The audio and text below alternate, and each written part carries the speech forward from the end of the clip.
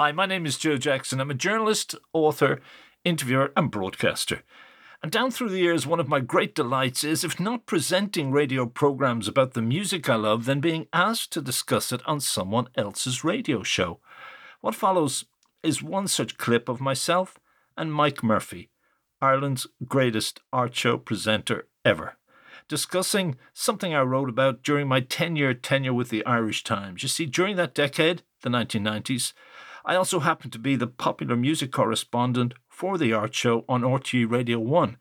And both that station and the Irish Times like to see themselves as the radio station and newspaper of record, respectively. These programme segments, and sometimes full shows, would usually occur after Mike read an article I wrote and phoned me to appear on the programme, or after I myself would recommend an item that might be of interest to our listeners, and even provide a script, around which Mike and I would happily improvise. By the way, if you want to read some of the articles I wrote about music, the arts and popular culture in general, plus politics, check out my website, joejacksoninterviewer.com. Right, Joe, from one romantic balladeer to another. I'm not talking about you, by the way. Neil Diamond. As I mentioned, Neil Diamond is going to feature. Now, should we not all have given up on Neil Diamond? He was good for his time, or is that time still not over? Is that time still not over? I'll get back to you on that one after Christmas. I think his time as a seller of current albums is over. Though apparently his last album, and I can't even remember its title, Tennessee Moon perhaps, did sell well on the heels of his recent world tour. But there is phenomenal interest, and at the moment I saw there was another greatest hits collection, I said, not again, and that's as a reviewer. So I'm sure his fans say much the same thing. And I think particularly Irish fans would prefer to hang on to the double CD set that was released in 1993 and contained 4 cuts that were recorded here in the RDS on a previous tour. And a great acknowledgement to the fans of Ireland. But any previous collection has had one single CD, 20-track version, a 40-track 2 CD, but this one is the mother of all Neil Diamond collections and has 70 plus, count them. And he cannot follow this, and if he does, he should be shot. You want to bet? Well, right. Greatest hits from the greatest album. All yes. Right. So, I mean, what's interesting about it, I think the first track we're going to play, for Diamond completists or Diamond collectors, he has demos of songs that he wrote for other artists. And one thing we easily forget about Diamond is that his reputation will probably remain intact, more so as a songwriter. He wrote classic Tin Pan Alley pop songs in the 60s and the 70s and still occasionally writes them.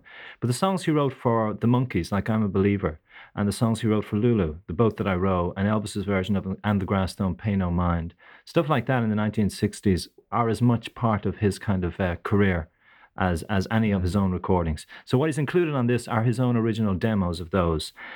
But to me, what are as I say, you would want to be an absolute Diamond freak to enjoy the first half of the first CD, because it's all these really dud quasi rock and roll pop songs that he recorded in the 50s that never quite made it.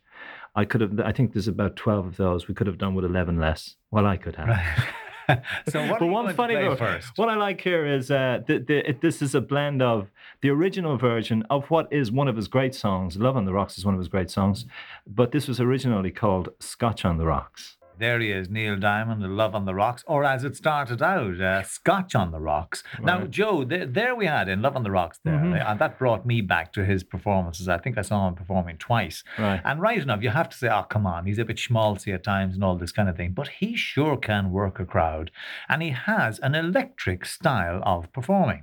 Mm-hmm. Now, is it over and done with that kind of style? I don't know. I think I saw the same shows. Maybe these are the ones in Croke Park about 3 years ago. And he was astounding the way he worked the crowd, even with songs that drive me nuts, like Forever in Blue Jeans and Sing Song Blue. I just thought the way he grabbed it when he came out, the energy, and the way he manipulated the crowd in the best sense through high emotion, lightweight rock and roll, the jokes, the anecdotes, instrumental stuff, was just a perfectly paced rock show. But that is not something that's accidental.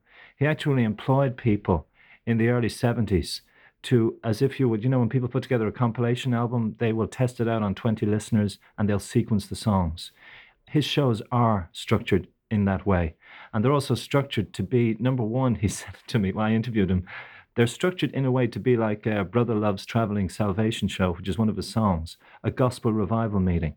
Elmer Gantry. Yeah, that gospel based in his music. So it's bring them up. Or if you want to look at it the other way, and he's run the parallel himself, to bring people to the ultimate orgasm at the end of the show.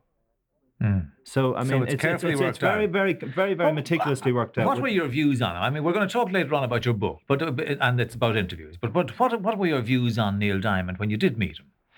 Well, I mean, I like him, and I like the work of his that I think works best is the work, and he said it to me, that is in a minor mode, which is the next song we're going to play, Brooklyn Roads and stuff like that. I also think it's the work that taps into his Jewish bass.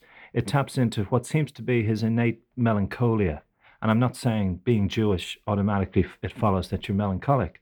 But he said to me when I asked him about how much of this is Jewish, like the first song he ever wrote was an adaptation of a Jewish folk song.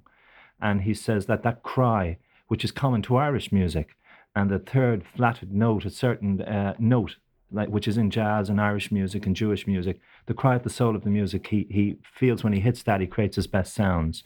But he also says that the sadness in his nature has as much to do with the man he became as whatever traveled through his genes.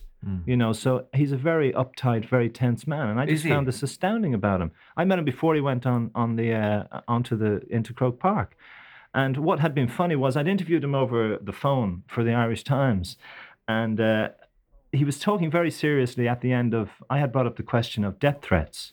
That superstars like Tom Jones and himself, some people were out to kill them, and they had death threats in the 70s, and he jokingly, very lightly said. And even in sonorous tones, when he delivers a joke, you have to jump back 2 paces to see, is it really funny? Is he really being serious? And he said something about, I've had worse than death threats, I'm going, yeah, Neil? And he said, somebody threatened to leave me their Barry Manilow record collection.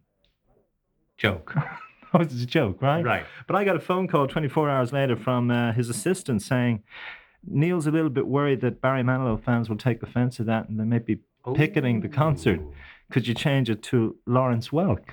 Oh, so he didn't want the little edge to appear, did he not? Well, he was afraid that, that's what I'm saying about how careful he is of his audience. And when I met him that day, he was really uptight, and I just said, again, he's trying to joke. He's uptight what? About what? No, he's just uptight. Well, he's focused on the show. Okay, right. And I just said, and he was really stiff, and someone wanted to take a photo of us, and he was very dry. And I said, the Barry Manilow fans are the ones we've herded over in the corner. They're really going to kill you when you go out. But he was seriously worried about that. Was he? So he is a very uptight man. And then what happened was we were at a press conference, and he never talks about his private life and all that stuff. And we've since seen that his marriage and all that has fallen apart. So he has reasons to be very, and he's a very intense man. It comes across in his singing, But I think also the songs of his that are best, like the emotional power of Love on the Rocks, cannot be denied. Or I Am, I Said. Yeah. But I particularly prefer the earlier autobiographical songs like Brooklyn Roads, which hook straight into the street on which he lived. Brooklyn Roads. Neil Diamond and Brooklyn Roads. So there we are. Hi, Joe Jackson here again. I thank you for listening to this edition of the Joe Jackson Interviews podcast. And don't forget, if you want to read any of my articles, check out my website, joejacksoninterviewer.com.